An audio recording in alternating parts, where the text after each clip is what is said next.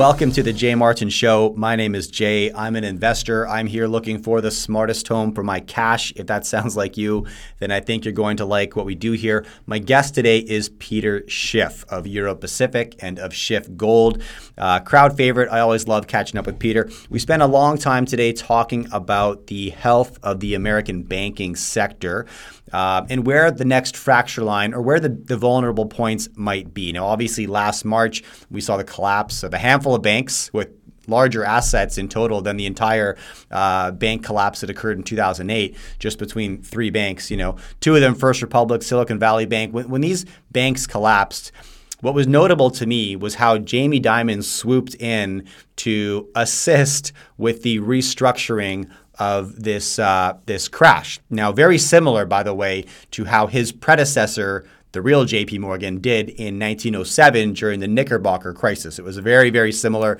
Banks got over leveraged. There was a bank run, and J.P. Morgan gathered all the stakeholders from Wall Street and the government into his office and essentially rolled out how things were going to go, under his watch. And he personally bailed out a lot of these banks and came out obviously massively winning. He essentially consolidated the American Steel Company under his thumb through these negotiations. Now, when Jamie Dimon swooped in last March, I was like, he's going to come out smelling like a rose. And sure enough, JP Morgan Bank just reported their 2023 earnings, posting a record $50 billion in profit. So, scooping up those accounts, winning the auction of First Republic obviously paid off handsomely. The question that I had for Peter and what we spent a lot of time discussing was, is this consolidation going to continue and what does that look like? And so we covered a lot of ground here today and ran through all the various stakeholders that are holding American debts and what the consequence of this might be in the near future for them. So we also touched on the upcoming American election. I couldn't help but pick his brain, but you're going to love this one. As always, right beneath this video, there's a link where you can subscribe to my weekly newsletter. I publish a weekly essay to over 40,000 investors, sharing my key takeaways from conversations just like this and plenty others. And we deep dive a bit further into the psychology of investing, which is where our best decisions and our worst decisions are made, right? How we manage our emotional state through these markets. So hit that link beneath this piece of content if you want to subscribe to my weekly newsletter. It comes out every Sunday. And here is Peter Schiff. Enjoy. All right, here I am with Peter Schiff. Peter, it's great to see you again. Thanks for coming on the show.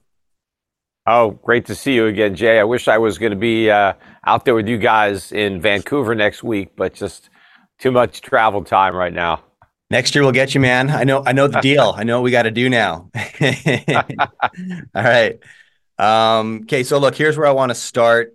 Recalling last March's banking crisis, First Republic, Silicon Valley, there was this big fallout, some rapid bailouts, all of this stuff. I found myself wondering who's going to be the winner here, right? And the way that Jamie Dimon swooped in to structure a lot of that disorder led me to believe that it was going to be JP Morgan. And they just posted a $50 billion net profit for 2023. They had a crazy year, obviously scooped up a bunch of those bank accounts and won the First Republic auction. What's your take on the health of the, simultaneously, those Citigroup's looking to cut 20,000 jobs right now. So what's your take on the health of the United States banking sector right now, Peter? Yeah, well, I know it's good to be Jamie Dimon. You have friends in high places, but no, I think the banking sector is very sick. It's not healthy at all. In fact, I think it has a terminal disease of government and Fed policy. I mean, I was warning about this crisis for years, just like I warned about the 2008 financial crisis for years. I could see this thing coming from a mile away. When everybody was extolling the virtues of the 0% interest rates and the benefits that it had for borrowers, it was great. Americans could refinance their mortgages and get these rock bottom 30-year fixed rates, at 3%. Some people even got two handles on their 30-year mortgages. The government was able to finance all this debt at lower interest rates, and that kept the debt service costs down. So everybody was benefiting from the ability to lock in long-term debt at rock bottom rates. And I was one of the only people that I know of that was out there trying to point out the negative for the lender. Because what's good for the borrower isn't also good for the lender. If the borrowers are winning by locking in low rates, the lenders are losing at the same time because they're also locked in to low rates, only they're receiving the low rates. They're not paying the low rates. And so I was warning for years, what is going to happen to the holders of this debt, in particular, the banking system, when interest rates eventually rise?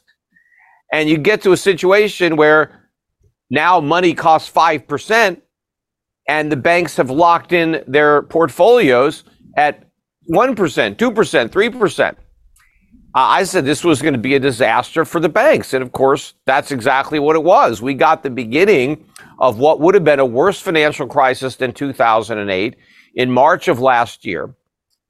And that crisis wasn't canceled. It's just been postponed. The Fed was able to hold it in abeyance by announcing a program where the Fed would temporarily take all of that underwater collateral off the books of the banks and replace it with cash, 100 cents on the dollar.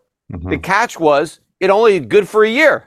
At the end of the year, which is coming up this March, in theory, all those banks have to repay the Fed 100 cents on the dollar of what they borrowed, and they got to take their toxic paper back, which they obviously can't do because they would be bankrupt the minute it got back on their books, which is why they gave it to the Fed in the first place.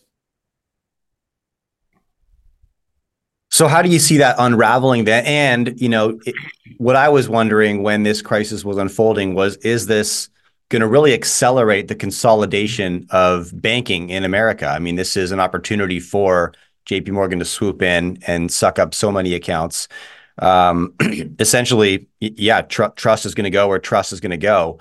And do you see? I mean, eventually, there's a tremendous moral hazard here because of what the government has done with these deposit guarantees. I mean, we should have no FDIC. Right. The public should know that you put your money at a bank, you're at risk. You're a creditor, and if that bank fails, you could lose your deposits. We need that for the public to be better customers when it comes to choosing a bank. But because of the government, nobody gives a damn which bank they put their money in, because it doesn't matter. Because if the bank fails, you're going to get your money back. Well, what happened, when we had that Silicon Valley failure and Signature Bank and a few others, the government let the public know that, it's not necessarily true. Your bank might fail and, you could lose money if you have more than the FDIC covered amount.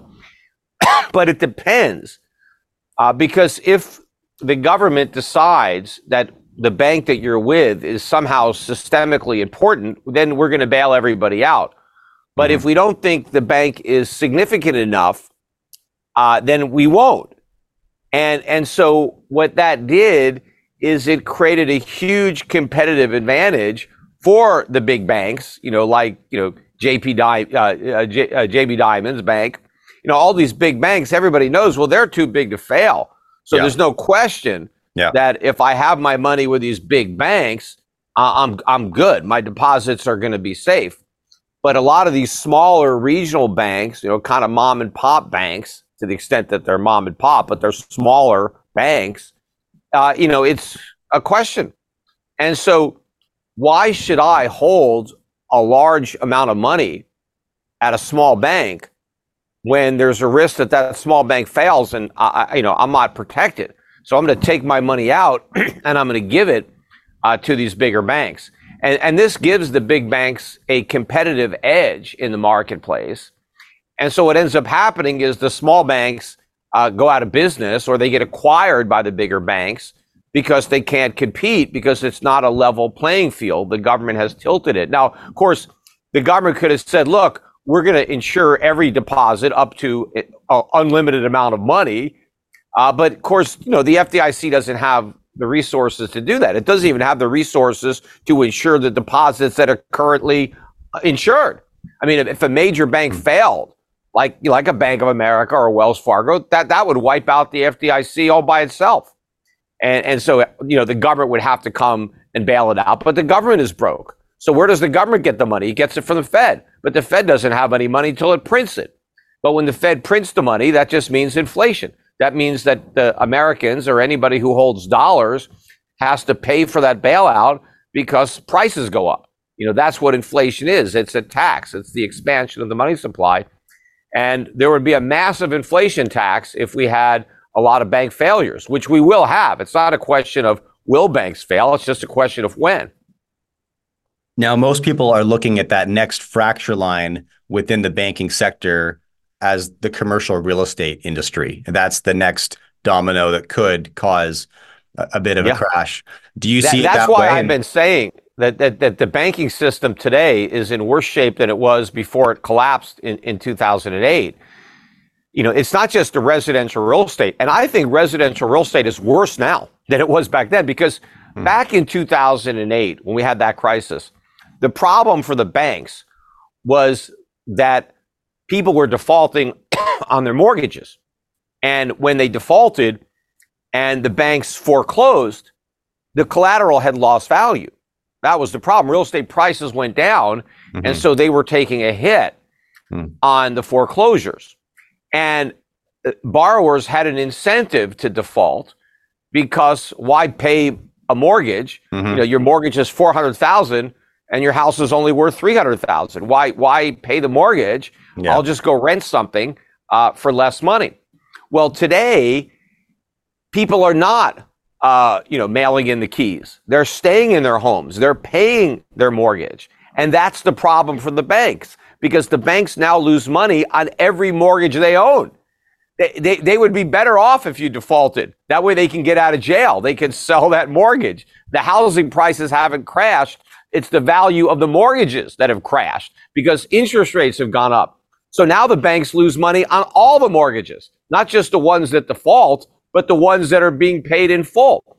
And people are not leaving to rent because the rents have gone up, and their mortgage is not, because it's fixed. Now maybe their insurance costs have gone up, or their property taxes, and maybe they just don't pay their maintenance or some things, but they're paying their mortgages because they got them locked in at these low prices. But commercial real estate, which was not even a problem in 2008. In fact, when the Fed slashed interest rates in 2008, 2009 to prop up the economy, that really helped the value of commercial real estate, because commercial real estate prices went up as interest rates came down. But now commercial real estate is a massive disaster. Real estate prices have crashed. Commercial real estate prices are down 20, 30, 40, 50, 60% or more. You have office buildings that are empty or significantly empty. You have retail space that is empty. People are working from home. People are shopping from home. So you have all this space on the market. So rents are falling, and the landlords, they don't have 30-year fixed rate mortgages. Commercial real estate loans are shorter term. And so they are maturing, which is good for the lender in that they're not locked into a low rate. But what's happening is, as these loans are maturing, the borrowers are walking away. The commercial real estate lender borrowers, they don't want these properties. They'd rather just default, just like the homeowners did in 2008, because they're not worth anywhere near what they borrowed to buy them at. And so the banks are staring at huge losses on defaulting commercial real estate and huge losses on their residential real estate loans that are being paid. So the banks are a complete disaster, thanks to the Fed, thanks to years of artificially low interest rates and quantitative easing and government guarantees. The entire U.S. banking system is insolvent. And would it be fair to say that, when that comes due, so much commercial real estate is held by smaller regional banks? I think disproportionately higher. And exactly. The banks the banks that people are taking their money out of right now. That's what's going on. I mean, it's happening. One of the reasons that these banks had to go to the Fed with their underwater paper was because their customers wanted their money back. They didn't want to leave their money at risk in these regional banks, so they went and withdrew it. But the banks didn't have it because they loaned it out. They loaned it out with 30-year mortgages. They owned mortgage-backed securities. They owned treasuries, which had lost a lot of value. Mm-hmm. So they had to take those bonds, which maybe were worth 70 cents on the dollar, give them to the Fed, get $1, so they can give that dollar to their customers, who then took that money and sent it to JP Morgan, right? Yeah. Or they put it into a money market fund, loaned it to the government to get 5% because the bank was paying nothing because they couldn't afford to. But now, how are the banks going to repay the Fed the money that they already gave their customers? They don't have the money anymore, right? What are they going to give the Fed? They've got nothing. So obviously the Fed is going to extend the maturities of these so-called loans, but they're not really loans because the Fed's never getting repaid. So it's a new QE program in disguise. There it is. Okay, that was where I was wondering you were going to get to, because it's like, yeah, they can't pay it back. They will not pay it back. So the concept of that being a loan is sort of false, because in theory, a loan is something that I give to you, and there's an assumption you're going to give it back to me. But if they're just like those PPP loans, how many paid those back? Right. So it is, from your perspective, quantitative easing in disguise, right? That's all that is. Yes, and it's going to get bigger. You know, the Fed is going to pivot. That's the big pivot. It's not about when the Fed is going to cut rates, but when the Fed's going to go back to QE. I think that's coming this year. Even if they don't cut rates, I think they're going back to quantitative easing. And they could go back to quantitative easing with a variety of mechanisms. One we just kind of discussed. Another could be when the commercial banking bill comes due, or these regional banks become too underwater, and we see a similar fracture line as we did last March. Like what? I guess what I'm asking is do you think the story from last March is going to repeat this year, but the catalyst will be commercial real estate loans instead? Like, is that a reasonable assumption or prediction? Well, if the Fed just gets out in front of it and extends everything, right. Then but the question is, will the markets react to that? Will they understand what that means, right? That the Fed was just BSing the entire time when it first announced that this 1-year loan, that was just a farce. Just like when they first started quantitative easing, Ben Bernanke went to Congress and said he wasn't monetizing the debt because it was just temporary, that the Fed was going to sell back all the government bonds that it had taken onto its balance sheet. Well, here we are, 15 years later, and the balance sheet is much bigger. All the bonds that they bought, they still own, right? Even though they've pared it back $1 trillion or so, in the last year, we're still at close to an $8 trillion balance sheet. And when Powell was talking to Congress about a temporary QE, the balance sheet was barely $1 trillion. So he was lying, and I pointed it out. But the main reason that the Fed is going back to QE is because the alternative, while the correct thing to do, is just politically a non-starter, especially in an election year. We are running $1 trillion deficits, basically a quarter. Even though the official national debt is a little under $2 trillion, which in and of itself is a huge number. If you just watch the rate of increase of the national debt itself, because that doesn't lie, there's no phony accounting, that's just the number. Every quarter, the debt is $1 trillion higher than it was at the beginning of the quarter. So the government is selling all these bonds. Over the course of 2024, over $10 trillion of treasuries matures. And now the government has to sell new treasuries to repay the maturing treasuries. So that's, $10 trillion worth of borrowing, $12 trillion worth of borrowing, plus the $4 trillion to finance current spending. Who's going to buy that debt? Once upon a time, the Fed was a big buyer, the biggest buyer of treasuries. Now the Fed is selling. Another big buyer that's not there are Social Security trust funds. Social Security used to be a big buyer of treasuries. Now it's a big seller of treasuries, because up until a few years ago, the Social Security program took in more in taxes than it paid out in benefits. Now it's paying out more in benefits than it collects in taxes. So where's the money coming from to make sure the Social Security checks don't bounce? Well, the Social Security trust funds are liquidating their treasuries into the market. So the trust funds are selling treasuries. The Treasury is selling treasuries. The Fed is selling treasuries. You know who else is selling treasuries?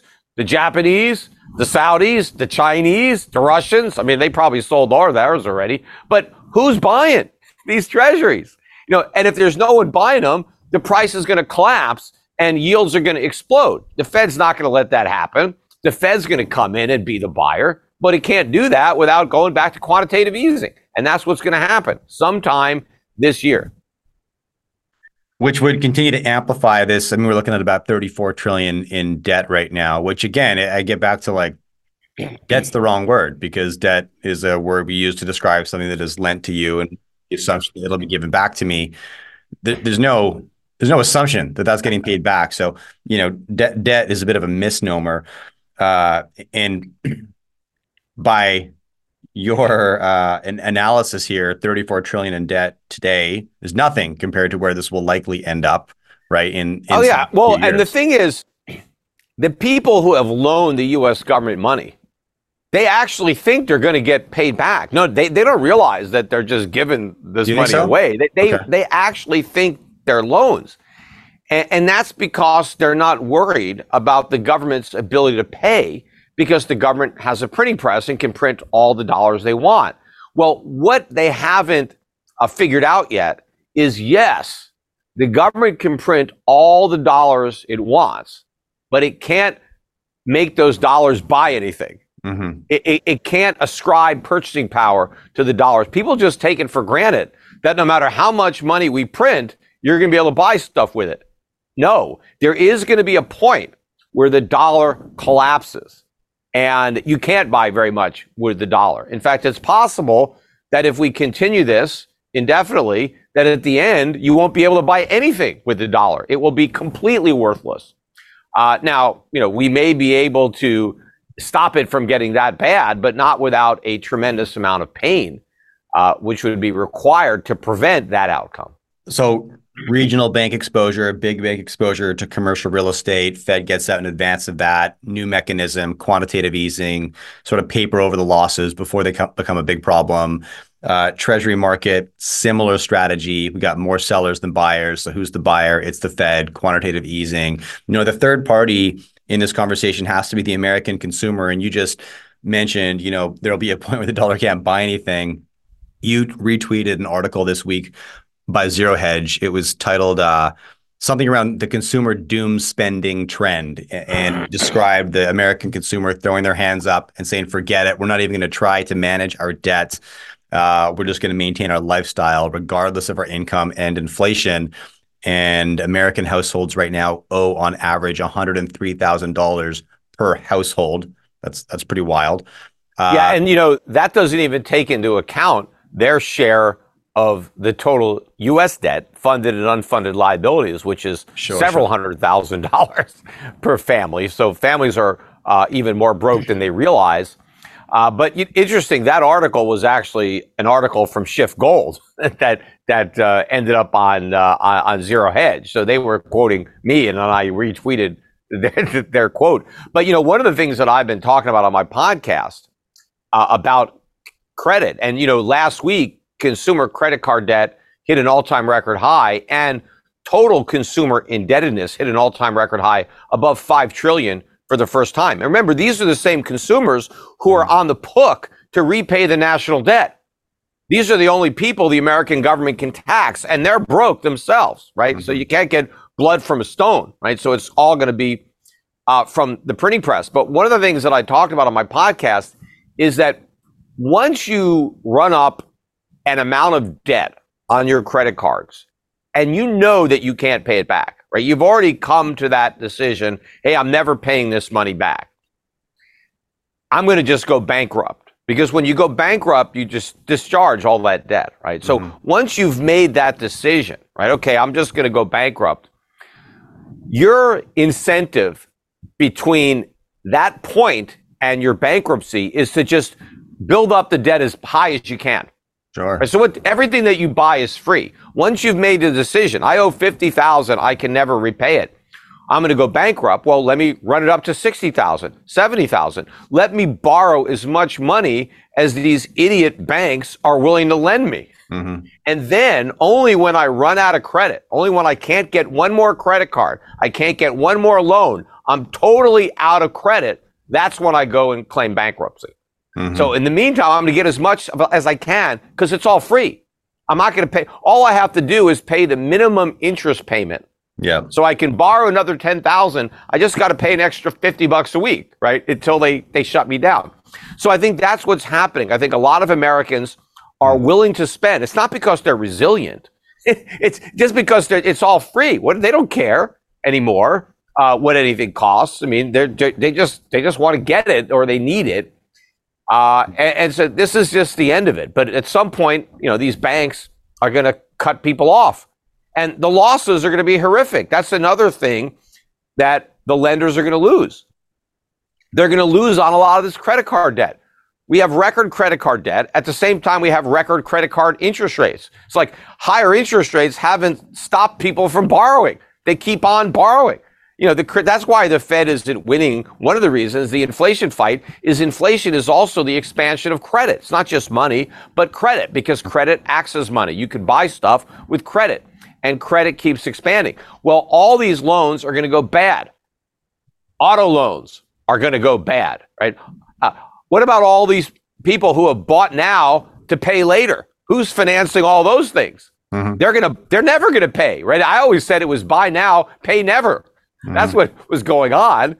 And so all of this consumer credit is going to collapse, and the lenders, the banking system, this is another way they're going to lose. So if this consumer debt bubble bursts like that, it's obviously the lenders who are on the hook. In that scenario, you could probably expect the exact same activity, right, as you would with the commercial real estate exposure. For example, Fed's not going to let a systemic banking crisis unfold if they can see it happening. They'll step in, bail out the banks who are holding the consumer debt, same as the banks that are holding the commercial real estate debt. Yeah. Same as the countries who are owning the treasuries, et cetera, et cetera. Yeah, that's what's happened. Every time we've had a problem, Congress and Wall Street and everybody have relied on the Fed to solve it. Mm-hmm. But the Fed doesn't solve problems. The Fed creates problems. All the problems that we're asking the Fed to solve, it created. And its solutions just make them bigger. But they also numb you to the pain, right? They allow you to kick the can down the road because the Fed doesn't have any magic. All it has is inflation. That's the only thing it can do. So its response to every problem is to create more inflation, to expand the money supply, right? To lower interest rates, to increase credit. And so now inflation has become the problem. People didn't mind inflation in the past because they didn't notice it as much, and because a lot of the inflation was making them richer because it pushed up their stock portfolios, it pushed up their real estate holdings. But now the inflation is showing up more in the supermarket, at the gas station, everywhere. Prices are going up. They're going way up. This is the end result of all the inflation that the Fed has been creating for a decade or more. And it's just getting started. We are experiencing the tip of an inflation iceberg. It's not going back down to 2%. The Fed is delusional if it actually believes this. We're going to see much, much higher rates of inflation in the future than we've experienced in the recent past. And if the Fed tries to bail everybody out again, bail out the banking system from the problems we've been discussing, it's just going to throw gasoline on that inflation fire. So if I were to dig up a counterpoint to that, Peter, what I would say is that technology is deflationary, right? And you think back to like the advent of the tractor, for example. When tractors became available for purchase, there was huge protests in America because they were going to put local laborers and farmers out of work. And that happened simultaneously. Productivity went way up because tractors are more efficient than 10 people, And so the short-term impact was job loss. The long-term impact was escalation of productivity, which is good for the economy. And obviously, that's a big conversation right now with AI. So what's your take on that? And we're seeing the same thing happen right now. I mean, Citigroup, 20,000 jobs. Yes, some of those are from squeezed margins, but a lot of it is from more efficient processes. Amazon, Google, cutting jobs. You have competing forces. Yeah. You have market forces, capitalism, which drives prices down, which is the beauty of capitalism. It helps living standards go up by bringing the cost of living down. That's why if you look at the CPI in 1900 and compare it to the CPI in 1800, prices are half what they were in 1800. In 1900 than 1800. Prices were cut in half over 100 years because the free market was lowering prices. That is the natural tendency of prices in a capitalist economy. But when we went to a fiat money system with the introduction of the Fed in 1913, and now you have the Fed, an engine of inflation, the Fed is causing prices to go up by creating inflation. So you have two forces that work counter to one another. You have the free market pushing prices down, and you have the central bank and the government pushing prices up. Now, prices have gone up a lot since the introduction of the Federal Reserve because our money has lost 99% of its value since then. But imagine how much higher prices would be if it wasn't for productivity, which has been bringing prices down. But it's just that government, through inflation, has pushed them up even faster. Now, in some areas where the productivity is more extreme, like, tech, we've seen TV prices, computer prices, cell phone prices come down, right? Despite all this inflation. And that just means the productivity has been so strong that it's overcome the headwind of all the government-created inflation. But absent that inflation, TVs would be even cheaper. They would be. And computers would be even cheaper, and that would be a good thing. See, it's a lie that the government has told us that we need inflation, that prices have to go up, because if prices went down, the whole economy would collapse. That's just a lie. Everybody benefits from falling prices, including the businesses, because they make more money, because when prices go down, they sell more. People can afford to buy more stuff at lower prices. What businesses are concerned about is their margin, not the selling price. If the selling price goes down, but their costs go down more, that's a win. That's a win. So falling prices are good. It's always been a lie that they're bad and that rising prices are necessary. Now, the question is, does AI have the potential to unleash such tremendous growth in productivity in an extremely short period of time that it's a get out of jail free card on a lot of these problems? Yeah. Some people think so. I don't. I think it's going to take longer for all of the benefits of AI to be realized, but they will over time. So sure, there are reasons to be optimistic because of the ingenuity of free people. But government has created a lot of problems that are going to blow up first. I mean, I think if it's a race, can AI save us before this thing explodes? And my guess would be no. I think we're gonna have to pay the piper.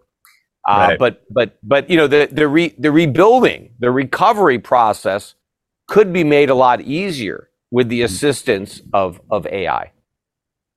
And if I understand you correctly, and you let me know if I'm off track here, those same deflationary forces are the Fed's best friend in that if, let's use really simple numbers here, you tell me if I'm off base, AI is causing let's just call it a 10% deflation, 10% deflationary force. That allows the Fed to then inflate the money supply by 12%, but only report a 2% inflation.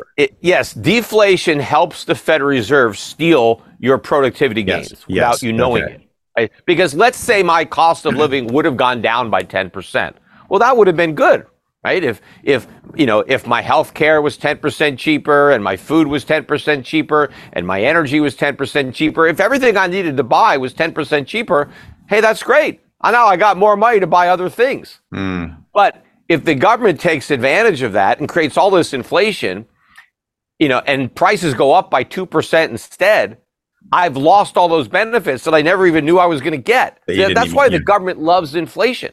Because when the government taxes you, legitimately, when they actually take your money away from you and you see the money coming out of your paycheck every week, you can be pissed at all the money that you could have had, but that you don't because the government took it. So you know that, you lost money, and you could get angry at the government. But when the government doesn't take your money, instead they just take your purchasing power and prices go up, you don't get mad at the government because you don't realize that the government is the reason your prices went up. You get mad at the guy that raised the prices. You get mad at the store, right? You get mad at the farmer or the oil company. Or you get mad at Putin because you think he's the reason that prices are going up, or whatever. But that serves the government's purpose. They get to steal your money, but you don't even know that they took it, right? And then they help you blame it on somebody else. But that's what the Fed is hoping for. If they get bailed out with such a massive boom in productivity, that they get out of jail. Yeah, and if we realize, so essentially what we're saying here is if we were to realize that massive boom in productivity, most people actually would not realize that boom in productivity because any gains they would make in savings would be papered over with the necessary quantitative easing from the Fed standpoint that's going to have to occur. And we're just going to maintain like a nice 3 to 6% inflation rate, regardless of any productivity gains we make. Correct? Exactly. And, again, none of it is necessary. It's politically expedient, but it's not necessary from an economic perspective. In fact, it's not only not necessary, it's counterproductive. It's harmful. But, also what people have to understand is this is not happening in America in isolation. The whole world stands to benefit from increased productivity. And the question is, in that world, why does the dollar need to remain the reserve currency? See, that's a wild card because there's so many dollars that are held abroad, and our economy is so screwed up as a result of relying on this huge subsidy where we can consume without producing, where we can borrow without savings, and have this whole consumer-based, bubble economy built on this foundation of the dollar being the reserve currency, when that status could be lost any day. And the AI, revolution may in fact accelerate the demise of the dollar. I mean, we've already accelerated ourselves by weaponizing it and creating additional political incentives in addition to the economic incentives to de-dollarize. So, that happening too, I don't see how, AI would save us from that. Okay. All right, I want to cover another subject before, I have time here. Trump maybe surprised everybody with a landslide victory in Iowa. Did that surprise you? And what's the significance of that win in Iowa for former President Donald Trump? No, it doesn't surprise me. I mean, Trump is very popular within the Republican Party, far more popular than the people who were running against him. And I think the left has turned him into a martyr, created even more sympathy for the president, and kind of galvanized his supporters into, seeing that, he is the guy that's trying to drain the swamp, even though when he was there, he kind of became part of the swamp. But they see him as an enemy of the deep state. And the fact that they've, trumped up all these phony charges against him just validates what he's saying. And so it's almost like, the enemy of your enemy is your friend, right? The establishment, who do they hate most? They hate Trump. Well, if they hate Trump, he must be great. They're afraid of Trump. They don't want Trump to be in office because he is going to endanger this status quo that I don't like. Right?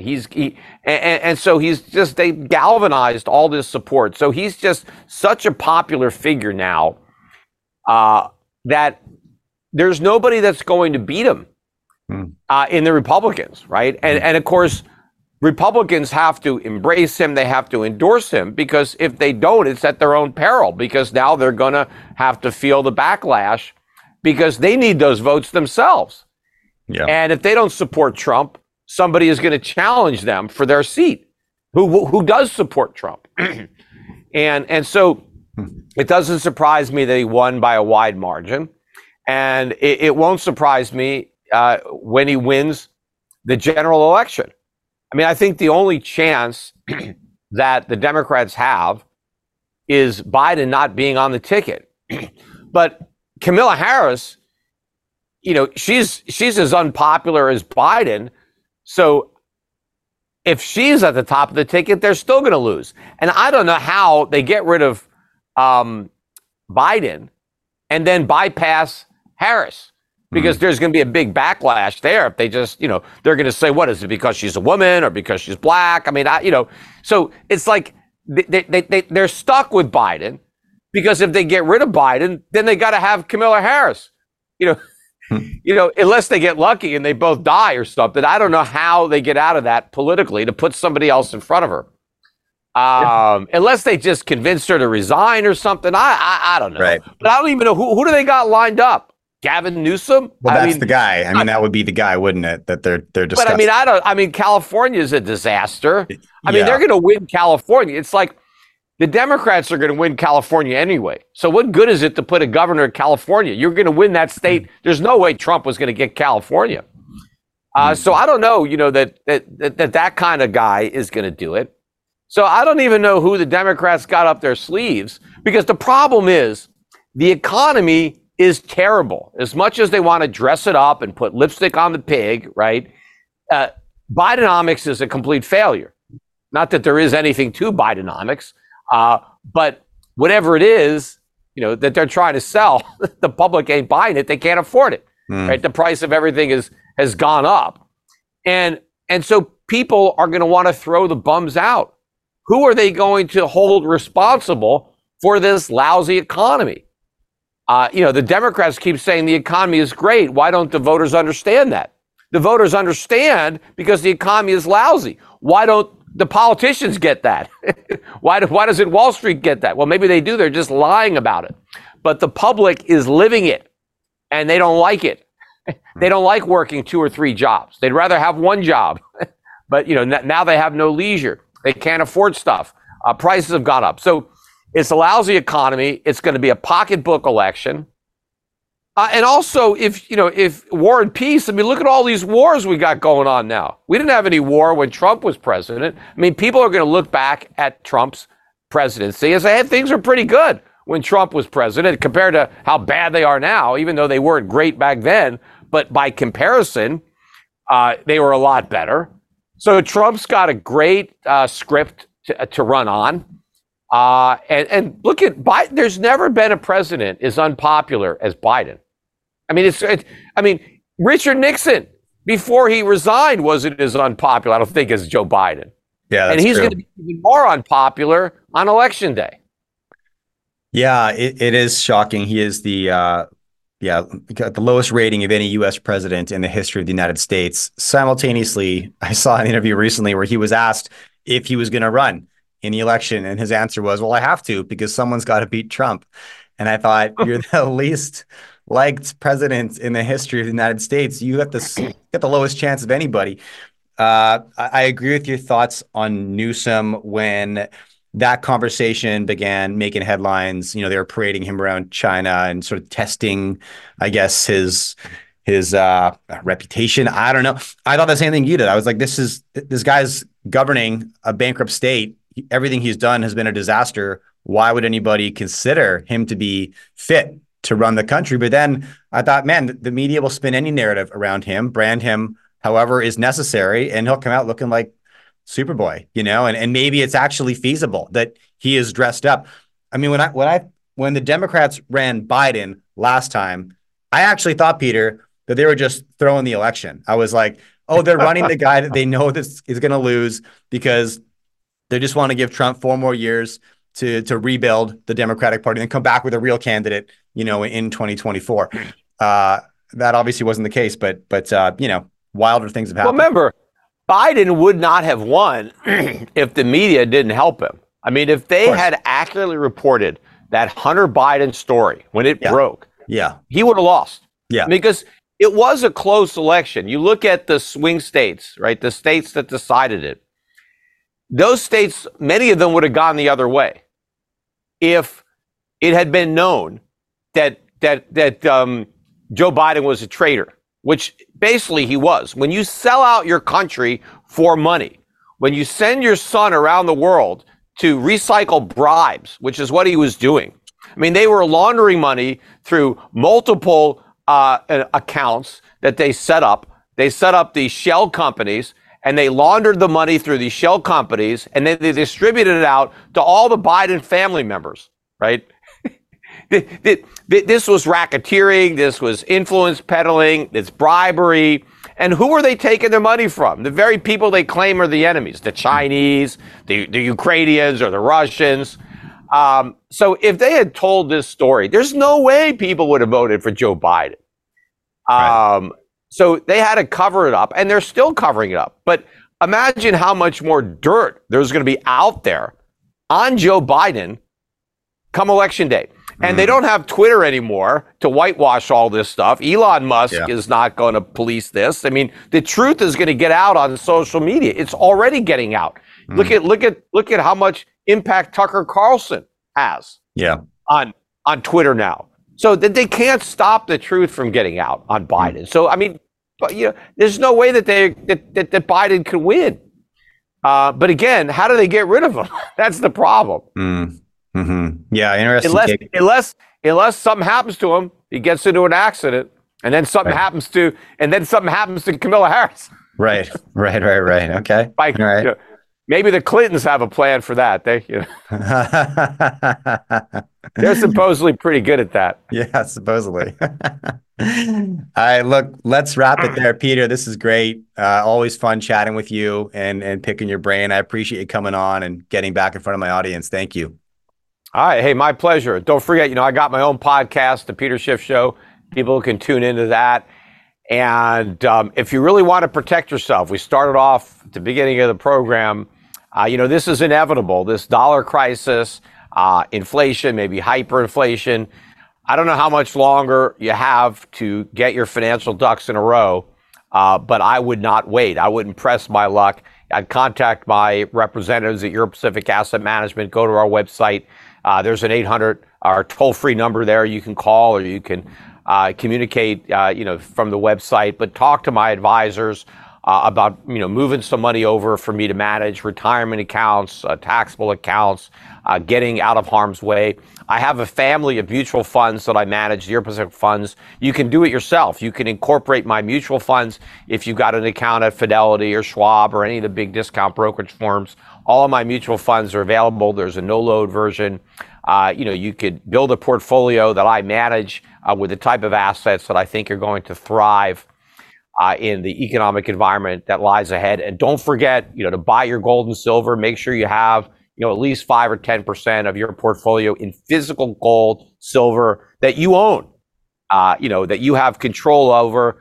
Contact my guys over at shiftgold.com. Go to the website, shiftgold.com, and you can call a phone number and talk to their representatives there. But gold, I think right now it's just over 2,000 an ounce. People think this is the ceiling. I think it's the floor. So I think you're buying near the bottom when you're buying around 2,000 an ounce.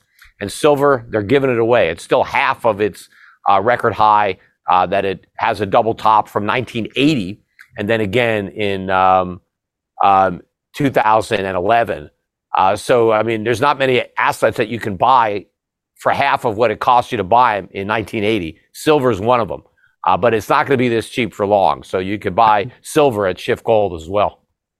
And my audience is quite familiar when gold starts to run, the slingshot effect that occurs to the silver price can be very, very dramatic. Appreciate that. So check out Shift Gold. Check out Euro-Pacific, Europac.com, and of course, the Peter Schiff Show on YouTube and Spotify. Peter, once again, appreciate you. Thank you. Thanks, Jay. All right. If you enjoy my content, do me a favor. Follow or subscribe to this podcast. Drop me a rating and a review and share this with a friend. All of these things allow me to get bigger and better guests on the show. Now you can catch me all over social media at jmartinbc. Thanks for tuning in.